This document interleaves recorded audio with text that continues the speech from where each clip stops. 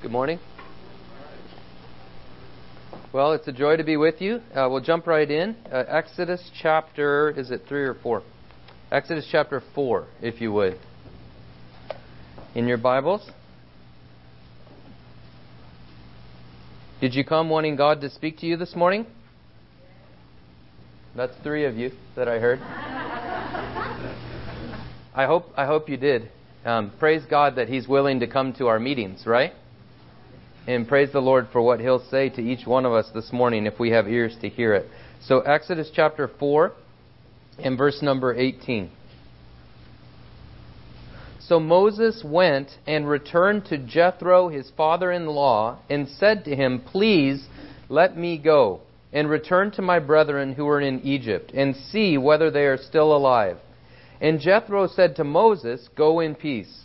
And the Lord said to Moses in Midian, "Go, return to Egypt, for all the men are dead who sought your life." Then Moses took his wife, his sons, and set them on a donkey, and he returned to the land of Egypt. And Moses took the rod of God in his hand. Father, we just want to ask for your help and blessing this morning. Specifically, Lord God, I pray on behalf of every person in this room, whether they are saved or whether they are one breath and one heartbeat away from spending eternity in the lake of fire. I earnestly pray this morning that you would speak to your people. Lord, you know better than we know how they need to hear from you today. Father, we get so used to grieving and quenching the Spirit of God that we do not recognize it. Father, things are not how they should be. Things are not how we want them to be. We're certainly not complaining. You're an amazing God. You've given us an amazing salvation. We're so thankful for the family of God in this place. It is a privilege for me to be in this place and to fellowship with your people here. Father, we give you thanks and praise for everything that you do that is good and for every good and perfect gift that has come down from above. At the same time, Lord, we earnestly pray that you would speak to your people today, and that not only would your people hear and be more accountable and yet obstinate in their sin, but we pray that you would give us grace to repent. We pray that you would give us grace to be changed, to be like the Lord Jesus Christ, and that things would function better for the glory of your Son and the blessing of your people, that Jesus Christ would get more pleasure from this assembly and the individuals that are sitting here this morning. Father, we just pray that you would have your way during this time. Please give help. Please control this and empower this by the Spirit of God, we pray. In the name of Jesus Christ our Lord. Amen. If you want to jot down a title, this is titled, Moses Gets to Know the Lord. I'm picking up, for those of you that were here on Friday night, I'm picking up on the thoughts that we had on Friday night. If you'll remember, we started with Moses running ahead of the Lord's timing, killing the Egyptian, running from Pharaoh who wanted to kill him, being in the desert, becoming a shepherd, watering sheep, having little shepherd babies, naming them Gershom, foreigner. Now he's spent 14,600 days in the desert. He gets this miraculous call at the burning bush. He gives 5 excuses. The Lord gives 5 amazing, encouraging responses. Moses is reluctant with those 5 excuses, but ultimately, when the Lord gets angry, he submits to the will of God in his life, and that's where we pick up right here. Moses has now left his vocation. It's not an easy thing to do. Moses has left his in-laws. I don't know whether that was an easy thing for Moses. Some people find that easier than others. We'll just say that. I don't know how hard that was on his wife. He is now giving his whole life in service to the Lord, and he's on his way to serve the living God and to stand before a man that is revered as a God by his people with a message that man is going to hate. And the reason why I love this whole section of Scripture today is the Lord is going to teach him 3 essential things that every servant of God has to know. If you aim, and I earnestly hope and pray that you do, if you aim to serve God with your life, to live a life that reflects what Jesus Christ said, forsake all and follow me. If that's the purpose and the joy of your heart this morning, there are 3 things in the Word of God that you have to know in order to live that life. And that's what we're going to look at. Now, this isn't even number 1, but I just want to highlight one little thing here that we read in verse number 18. Remember, Moses just got a call from the omnipotent God at the burning bush. Nobody can argue whether or not this is the will of God for his life. Notice how he carries out the will of God. I really want to emphasize this morning, even though it's not point number one. It says, so Moses went and returned to Jethro, his father-in-law, and said to him, please. I have that word underlined in my Bible. Please. How did Moses carry out the will of God? If you're taking notes or if you're just mentally recording these things, then please just highlight in your mind, he carried out the will of God in a submissive, obedient way. That's the way Jesus Christ carried out the will of God. He didn't go home and just announce to his father-in-law, I'm taking your daughter, I'm done with the business. God has called me to something different, I'm out of here, see ya. Right? Or even if he was nice, I know that was a little harsh, but even if he was nice, he didn't go home to his father-in-law and say, I'm leaving, God called me. He went home and he said, please, right? Boy, that's instructive, isn't it? David waited. I will not lift my hand against the Lord's anointed. Right? He waited. Do you admire that?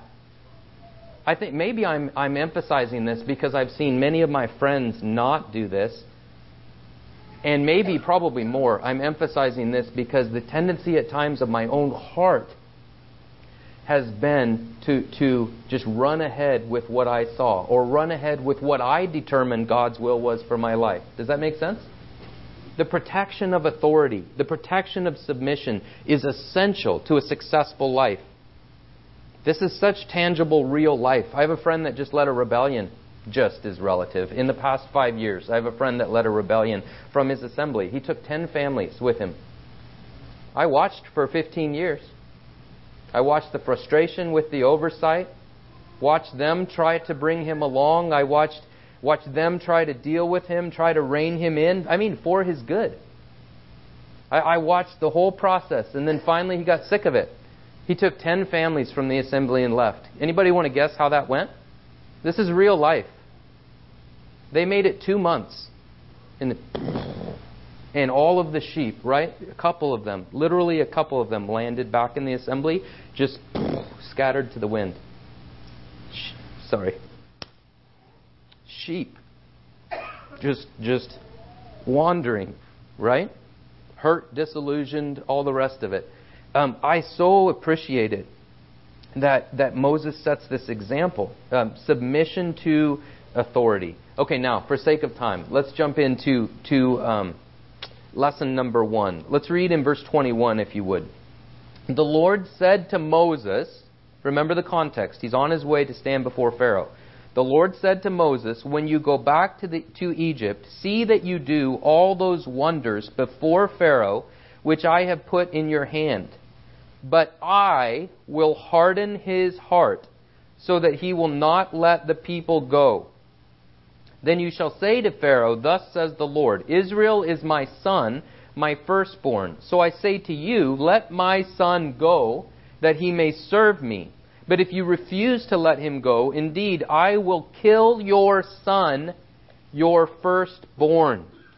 Point number 1 in my outline is God rules in the kingdoms of men. And please remember, I know that we know this principle as a whole in this room. We know the principle, but remember the context. If you're going to forsake all and follow Christ, you need to know that God knows what's ahead of you. Right? Here in this verse, the Lord says, okay, Moses, look, there's something you have to know. I'm sending you with a message to Pharaoh. You're going to stand before Pharaoh. You're going to represent me. I will harden his heart so that he will not let the people go. In other words, it's not all going to be smooth sailing. I had no idea the amount of suffering in a normal Christian life when I was 20 years old. It's kind of nice, actually. Young, enthusiastic, zealous, chomping at the bit to serve the Lord with my life, full of idealism. Right? It's a very similar story to an awful lot of people. I had no idea the amount of suffering in a normal Christian life. I'm not complaining. I'm just saying you learn these things as you go along. And the living God here says to Moses, now Moses says, yes, I will forsake all and follow you. And then the living God says, there's something you have to know. You're going to go with my message, and my message is going to be rejected. That wasn't the whole story, but it was a part of the puzzle that God wanted to have that God wanted Moses to have. And please notice, now I know this is a big theological can of worms, and I'm not, by intent, going to deal with that big theological can of worms. All I want to do is look at this historically. I will harden his heart so that he will not let the people go. Young's literal translation says, and I will strengthen his heart, and he doth not send the people away. Any way you cut it, you have to do biblical gymnastics to try to get this to say that it wasn't God's responsibility. God is taking credit for what is happening here in the future. So the Lord knows the future, and in this context, the Lord is controlling to an extent.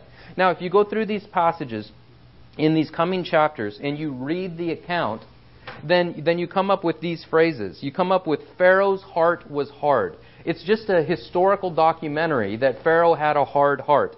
You come up with the phrase Pharaoh hardened his heart. These are all mixed up, by the way. Pharaoh hardened his heart, so the Scripture gives Pharaoh credit. And then you come up with the phrase, the Lord hardened his heart.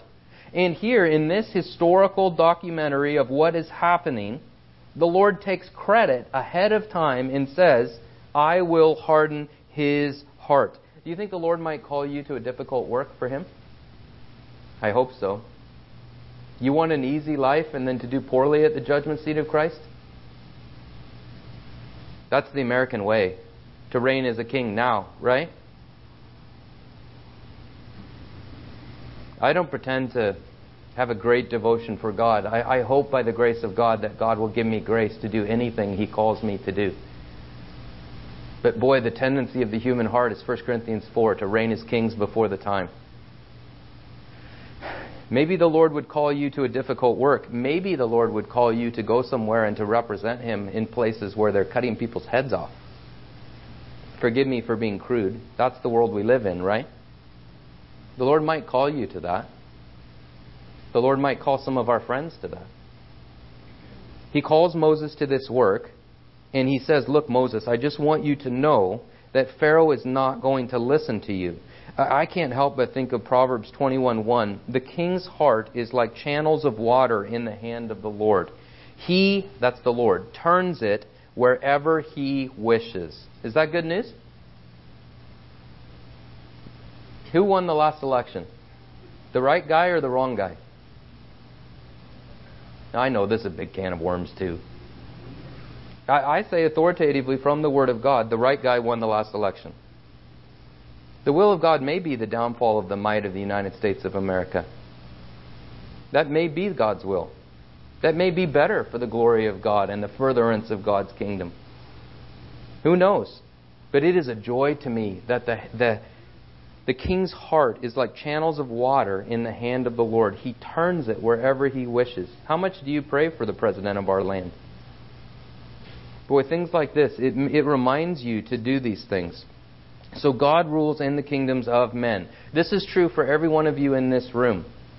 What a joy to have a God that loves you enough to give his own son to die on the cross for you. And he knows your future. He knows what he has called you to. And he will prepare you. He'll strengthen you. That's what he's doing here in Moses, right? He's strengthening him for the work that's ahead. He wants them to let him go. In verse 23, I say to you, let my son go that he may serve me. I'm not going to take the time to emphasize this, but being brought out of Egypt is a picture of salvation. Why does God want people brought out of Egypt? According to this text, so that you may serve him. Do you love serving the Lord? I hope you do. The Bible says, serve the Lord with gladness. If you don't love serving the Lord, please let me say, and I'm saying this not critically, I'm saying this pleading with you to have an amazing life that God wants for you. If you don't love serving the Lord, something is wrong. Maybe there's no life in you. Maybe you're one breath and heartbeat away from spending eternity in the lake of fire. Or maybe you're a sick Christian. You're not filled with the Spirit of God, and so that life that overflows, that loves the Lord, that sees the beauty of Christ, that longs to live for eternity, maybe that is so grieved and quenched that it doesn't show up in you right now.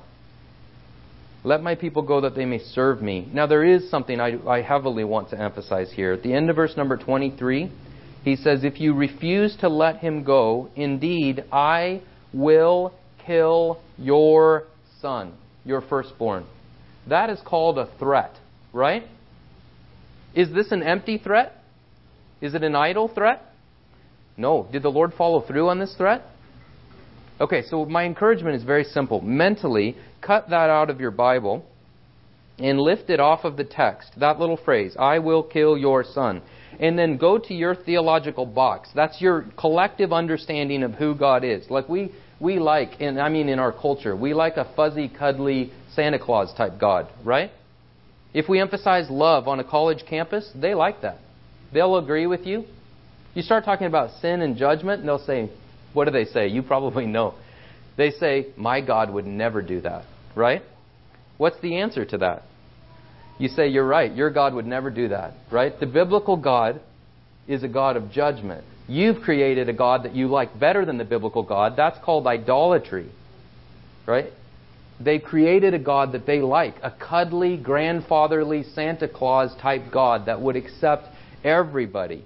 They take certain portions of Scripture and not other portions. Please understand the severity of the judgment of this God. Please, for your blessing and for His glory. This is the kind of God that would say and follow through on an incredible statement like that. I will kill your son, your firstborn. Wow.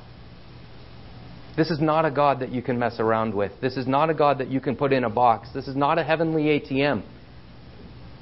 Right? It's not like, okay, I'm going to keep this God in my pocket so that I can have good favor when I want to pull Him out and ask Him for things, like a heavenly genie. Right? I would that you make my medical bills go away. Right? My car is old, Lord. Right? It's a God of incredible judgment. I will kill your son. And He followed through on it. I don't like this at all. But I feel myself compelled before God's people to say, if you're planning to live a life of rebellion right now, if you're secretly living a life of rebellion right now, if you have a secret double life, if you're conforming outwardly because that's an expectation of your family, but in your heart there's a desire for wickedness and an inventing of evil, maybe you're even carrying out that evil, if that's you, I don't know how else to say it. Good luck. Man, there's people that I love that I can't even talk to anymore. And they've chosen rebellion against God. And their life is so hard. That is what the Bible says. The way of the transgressor is hard. And then the opposite of that is, my commandments are not burdensome. Come to me, all ye that are weary and heavy laden, and I will give you rest. In His presence is fullness of joy. Believers in this room, have you found that to be true? Oh, He's good, isn't He? He's so incredibly good. If you're here and you're not wanting to serve God, there's something wrong. Maybe you're dead and maybe you need to be saved. And there's no life in you because there's no life in you. Maybe you're sick and you've grieved to quench the Spirit of God long enough that you can't tell. If you're planning rebellion, that is so foolish. I'm not trying to insult you. Satan, when he rebelled against God, he was so stupid. Right? You rebel against the God that is giving you every breath. How do you think that's going to go? It does not go well. It does not go well in the lives of the people that I love. If you refuse, I will kill your son, your firstborn. So please, put that in your theological box. As one of our young friends said this morning, do not be deceived. God is not mocked. You may be fooling everybody else, but God knows exactly who you are and what you're doing. Do not be deceived. God is not mocked. For whatsoever a man sows, this he will also reap. That's New Testament teaching. Point number 1, God's in charge. God rules in the kingdoms of men. We have to know that. If you're going to live a life of sold out abandon for Christ, whatever comes, you have to know that He knows and that you can trust Him all through whatever comes. Okay, number 2, for sake of time. Point number 2 in the outline. Read verse 24 if you would with me. And it came to pass on the way at the encampment that the Lord met him and sought to kill him. Then Zipporah took a sharp stone and cut the foreskin off of her son and cast it at Moses' feet and said, "Surely you are a husband of blood to me." So he, that's God, let him, that's Moses, go. Then she said, "You are a husband of blood because of the circumcision." Point number 2 in the outline, God is holy and He is to be feared. God is holy and He is to be feared. Has anybody ever read this story and thought, what? Have you ever taken the time to slow down enough to read that and think, what in the world just happened, right? You don't have a lot of details there, but please, in the context, Moses has left everything to follow Christ. I think this is an awful lot of you in this room. He's left everything to follow Christ. And then the Lord meets him on the way as if to kill him. Remember on Friday night I said, make a mental note. Pharaoh wanted to kill Moses. Do you remember that? Poor Moses now has God wanting to kill him, right? Meeting him to kill him. And in the English, right, it paints this picture. You read about this and people will say, well, he was sick. I mean, that certainly fits the context. It doesn't say that specifically, but it fits the context. Whatever it is, I feel safer just using the biblical language. He had him. So whatever that means, if he was on his deathbed or whatever that means, he had him. And obviously there was a connection between Moses' infirmity, right, God's having him, and the unconformity in Moses' family. The whole issue was that Moses had 2 sons. According to according to this story, one of the 2 sons, it seems, was not circumcised, had not been brought into conformity to God's revealed will. And that was serious enough, right? Let's just lay aside what you think and what I think for just a second. I mean, in the grand scheme of things, who cares what we think? What does God think? In the grand scheme of things, the living God thought that this lack of conformity in Moses' family was serious enough that the leader of the family should be held accountable. So he had him. And he was going to kill him.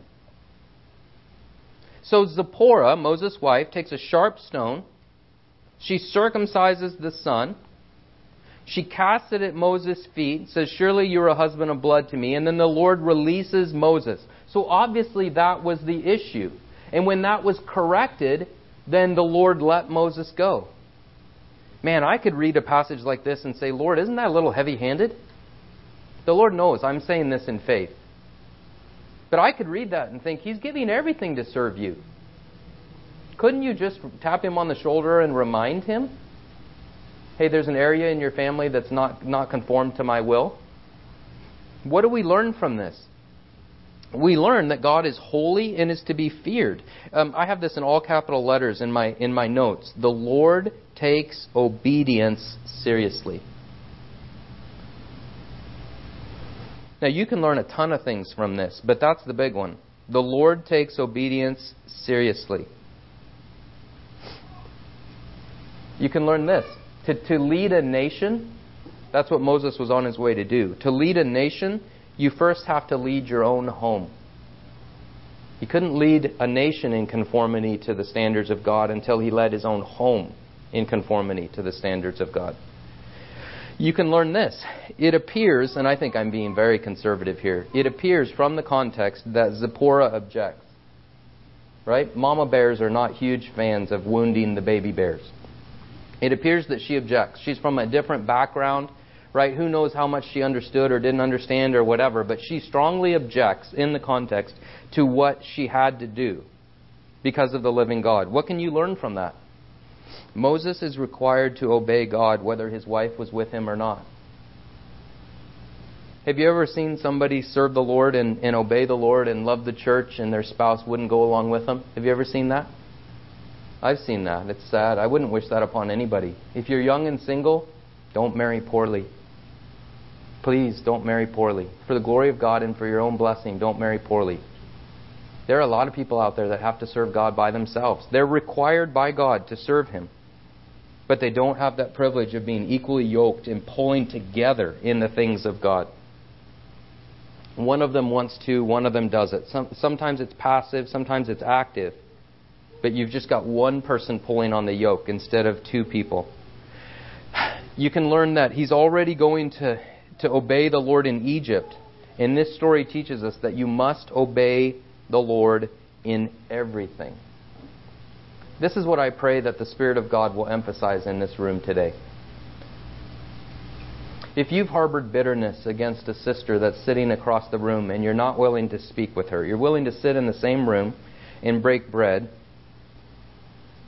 somewhat, I suppose, in hypocrisy, but you're not willing to humble yourself and make it right. I'm not suggesting these things are easy. I'm suggesting we're demanded to do these things. We're commanded. If you will not forgive, you will not be forgiven. If you won't forgive, that puts you in the place in your life where you're hindered, you shut down the Spirit of God and His work in your life, and you will not grow. It puts you in a place of carnality. If you've refused to deal with the bitterness in your life, the Lord demands obedience. He takes obedience seriously. Not only just this big, well, I did in a general sense, I want to please and honor God with my life. But He demands that what I would kind of refer to as the smaller things, right? Compared to the huge grand issues, He demands obedience. Please don't mess around with the Lord. If there are things that need to be made right, make them right. If you have rebellion in your heart against the oversight in this assembly, confess it to the Lord. If you've sinned openly against them or against others, go and make it right. If it's in a limited circle right now, keep it in a limited circle and confess it and make it right before God. If you've sinned publicly, make it right before whoever knows. You learn from this story, God is holy and God is to be feared. The character of God has not changed. It's really an incredible story. 3 lessons that Moses has to learn. Lesson number 1, God knows everything. God's in charge. God will prepare you for what's coming. You can trust Him. It's not going to be easy by His design. It was never supposed to be easy. 1 Peter, right? Suffering now, glory later. Every one of us in this room, we just like glory now, glory later, right? In fact, we live such a padded Christian life in this world that, in America, we live such a padded Christian life that sometimes it's hard to long for heaven. Because life's good here, right? You go to where they're killing your kids, right? They're holding them up in front of you and then killing them. That would give you a different perspective, wouldn't it? Right? If they took my wife away and did that, I think I would find it easier to think, looking forward to glory. But it's so padded here. I mean, it's really a challenge in a way. We call it blessing. And sometimes you wonder how much of a blessing that is. Okay, for sake of time, one last point. This is a great point in God's Word. Chapter 5, if you would. Afterward, Moses and Aaron went in and told Pharaoh, "Thus says the Lord God of Israel, let my people go, that they may hold a feast to me in the wilderness." Pharaoh said, "Who is the Lord, that I should obey His voice to let Israel go? I do not know the Lord, nor will I let Israel go." So they said, "The God of the Hebrews has met with us. Please let us go 3 days' journey into the desert and sacrifice to the Lord our God, lest He fall upon us with pestilence or with the sword." Then the king of Egypt said to them, "Moses and Aaron, why do you take the people from their labor, from their work? Get back to your labor." Pharaoh said, "Look, the people of the land are many now, and you make them rest from their labor." So the same day Pharaoh commanded the taskmasters of the people and their officers, saying, "You shall no longer give the people straw to make brick as before. Let them go and gather straw for themselves. You shall lay on them the quota of bricks which they made before. You shall not diminish it, for they are idle. Therefore they cry out, saying, 'Let us go and sacrifice to our God.' Let more work be laid on the men, that they may labor in it, and let them not regard false words." Now skip ahead, if you would, to verse 20. Then, as they, that's the officers of the Hebrews, Then, as the officers of the Hebrews came out from Pharaoh, they met Moses and Aaron, who stood there to meet them, and they said to them, "Let the Lord look on you and judge. You have made us abhorrent in the sight of Pharaoh and in the sight of his servants, to put a sword in their hand to kill us." Point number 3 in the outline is God is faithful and is to be trusted. But what I deeply want you to see, I delighted when the Lord showed me this in His Word. What I want you to see, this is the third thing that Moses has to know if he's going to sell out and follow Christ. What I want you to see is this. Moses did the right thing, and everything just fell to pieces. Now, the story's not done yet, right? Sometimes you'll do the right thing, and everything in your life will just fall to pieces. Do you believe that? Now, I've quoted this, and I stand by this, right? Deuteronomy chapter 11. Moses says, "Behold, I set before you today a blessing and a curse. The blessing if you obey the voice of the Lord your God, which I command you today. The curse if you disobey the voice of the Lord your God and turn aside from the way that I command you today." Hence, built on scriptures just like that, I've said all over North America, obedience brings blessing, sin brings a curse. Is that true? Sure, it's true, right? So you read this story, obedience. Doesn't obedience bring blessing? Sure it does, if you keep reading the story, right?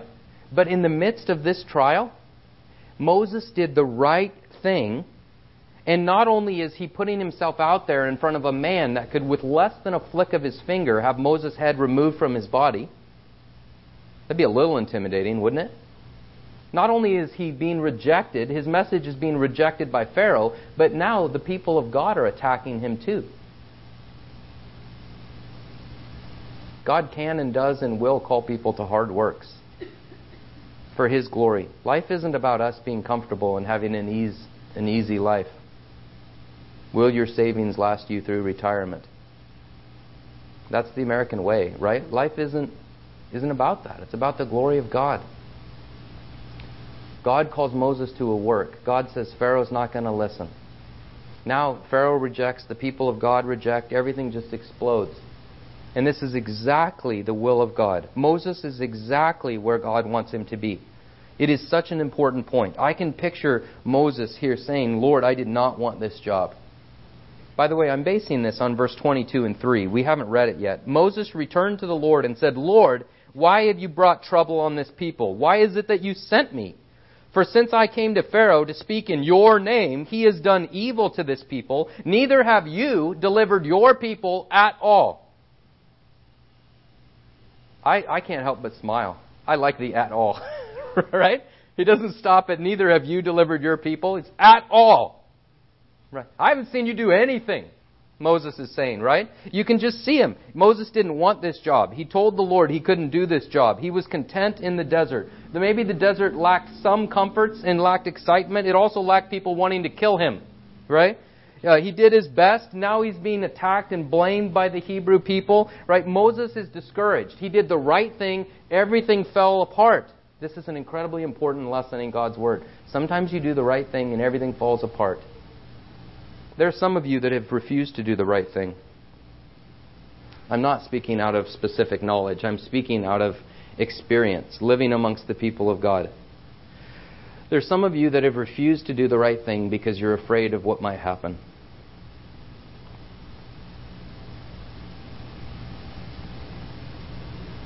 If you'll listen today, then the Spirit of God will tap you on the shoulder and He'll show you the right thing that you should have done maybe years ago that you've refused to do.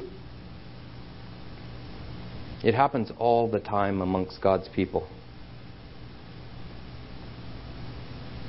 I don't wish this upon anybody. It's no fun. It's miserable, honestly.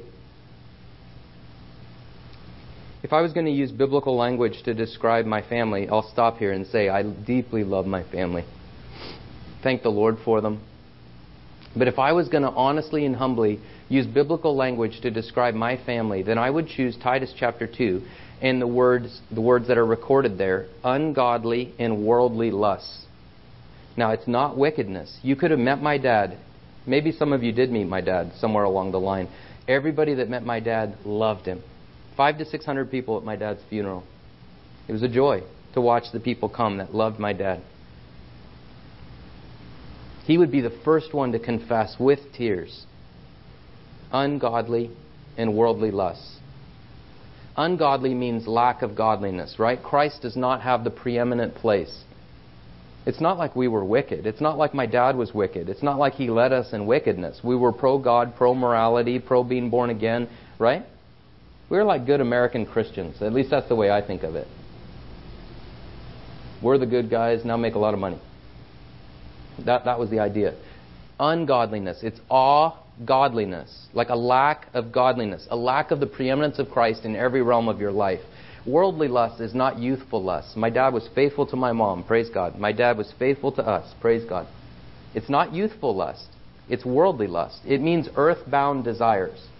You're living for this world. That's what it means. You're not investing there, you're investing here.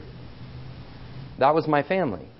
That was my background. That's how I grew up. That's how I was conditioned and taught and molded and encouraged. I feel sorry sometimes for young people that have to fight their own parents to live a godly life. I didn't have to fight my parents. I don't mean that. But sometimes young people did or do. I went off to Bible college. It was such a delight. I started just growing like crazy, immersed in the Word of God. Growing. I would call my dad at least once a week and talk to him for an hour. Sometimes I'd talk to him for 2 hours, sometimes 2 or 3 times a week for multiple hours. I became my dad's best friend as an adult. The Lord blessed us, and I love my dad. Started growing. He started really growing. Growing. I mean, it was such a joy, right? Just sharing the things I was learning from God's Word. Eventually, I started to realize, wow, my family is at best a mediocre Christian family. I didn't know that. God's Word gives light, right? It all came to a head when someone that I deeply loved decided they were going to live in sin. I called him once a week. At the beginning, I called him, before he ever made that choice, I called him once a week trying to encourage him. Any way I knew how. Sometimes I did better than others, but I loved him. I tried to encourage him, tried to build him up in the faith, and he decided to live in sin. And even then, I just kept loving him, kept asking the Lord what to do. And finally, we watched a Billy Graham message. We were at my grandma's house, and we watched a Billy Graham message until 2 in the morning. And then I decided before the Lord that I was going to say something. And 2 in the morning, with tears coming down my face, I begged him to repent. And I told him, I said, look, I just have 2 of you. If you'll repent, I will so joyfully stand in your wedding. If you'll repent, I will love you. I will stand with you. I will do anything I can do to help you. If you choose to leave Christ standing here, where I've chosen to stand, and you go over here, and through your lifestyle spit in the face of the Savior, I cannot make the choice to stand with you apart from Christ. I can't do it. If you choose to do that, I cannot go there with you. I can't stand before an audience and before the omnipotent God while you make a covenant with somebody, while you're already spitting in the face of the covenant giver. And I pleaded with him to repent. I was really hopeful that night. He responded somewhat humbly. I mean, it looked to me like it, right? And boy, I prayed for him. The next time I saw him, he was furious. Who are you to judge me? Furious. I'll tell you, this is just to hopefully strengthen you for whatever God calls you to. My grandma she's perfect now, praise God. I look forward to being perfect too. She was so mad at me, yelled at me. I cried. My mom told me what I was doing was worse than what he was doing. That was hard to hear. I tried to respond humbly. I tried to say, okay, this is why I'm doing what I'm doing. I know someday I'll give an account when I stand before Jesus Christ. This is why I'm doing what I'm doing. I never asked anybody to do it with me. I never even said I was right. I just said I'm going to be judged for what I'm doing. I take that very seriously. I wasn't even, I don't want to overstate it. I really strongly didn't know if I was welcome at Thanksgiving, at Christmas dinner, things like that. I mean, it was hard. My dad officiated the wedding. Sister stood with him. I mean, it was hard. All I'm trying to say is that sometimes God will call you to something. He does call us to leave, right? To love Him more than father, mother, sister, brother, right? House, lands. He calls us to that kind of discipleship. And sometimes He will call you to do the right thing, and then you do it, and everything just goes. And then you question. 100 times you question, was that right, Lord? Did I do the right thing? You know, I'm so happy to tell you that that's not the end of the story. It's not the end of the story in Moses' life. It's not the end of the story in my family. It took years. When I fell in love with serving the Lord when I was 15 years old, I remember praying, Lord, I want everybody in my family to love you with all of their heart and soul and mind and strength. And that was my prayer for all those years. One by one, my dad, my brother was always there. My dad, my mom, my sister, each in their own way, warriors for the Lord Jesus Christ. They bent their knee to the Lordship of Christ. They recognized, not that I was right? Who cares whether or not I was right? They recognized that God was right in what He said. Sometimes God will call you to things that are hard. I hope that you don't have to stand against your family. I see it all the time. People siding with family rather than siding with God. Boy, they're going to regret that when they stand before Jesus Christ and give an account. So God is faithful and is to be trusted. It's one thing to trust God in the desert. You know, you're not happy with your profession, watching sheep for 14,600 days. You have to learn to trust the Lord. It's a completely different thing to learn to trust the Lord when you're standing in front of Pharaoh. You might lose your life. He rejects the message, and now the Hebrew people are rejecting the message. Like nothing is going well at this point.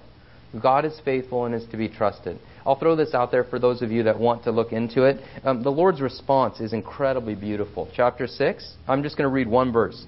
Then the Lord said to Moses, now you shall see what I will do.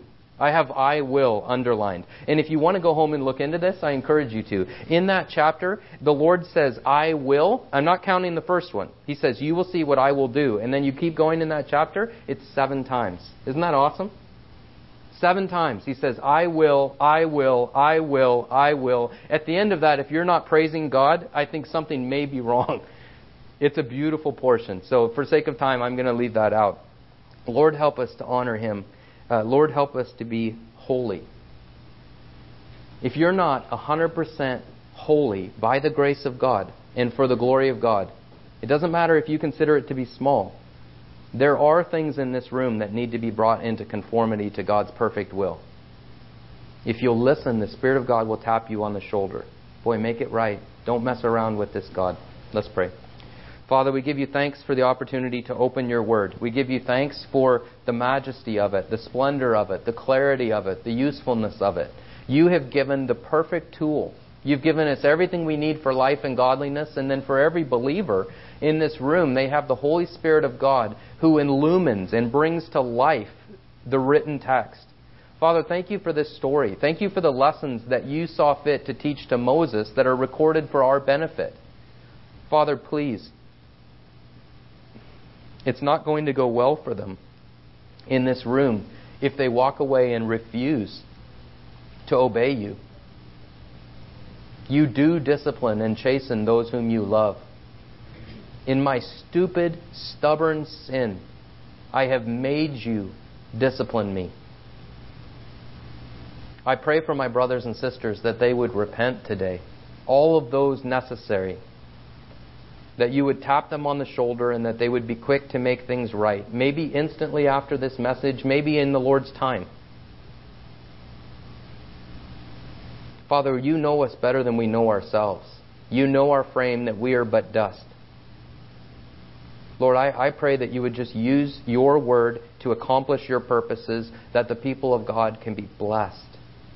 I would be very foolish to think everybody in this room has already decided to live a radically sold out life for Jesus Christ. I know that that's not true. Father, you say in Hosea chapter 2 of Israel that you will woo them. You will draw them out into the wilderness. You will cause them to sing. Carnal Christians and adulterous brides do not sing. There's a sorrow to sin. There's a hardness to sin, a selfishness and a bitterness to sin. Father, I pray for your glorious ministry amongst the people of God in this room, that you would woo them, draw them out into the place of blessing, and bring them back to the point in their Christian life where they are rejoicing. They're overflowing with songs and love and joy in their Christian life. Please minister to them, first and foremost, for the pleasure and glory of the Son of God. Secondly, for the temporal and eternal blessing of the people of God. Lord, there are so likely people in this room that are one breath and one heartbeat away from spending eternity in the lake of fire. Lord, please just show them who you are.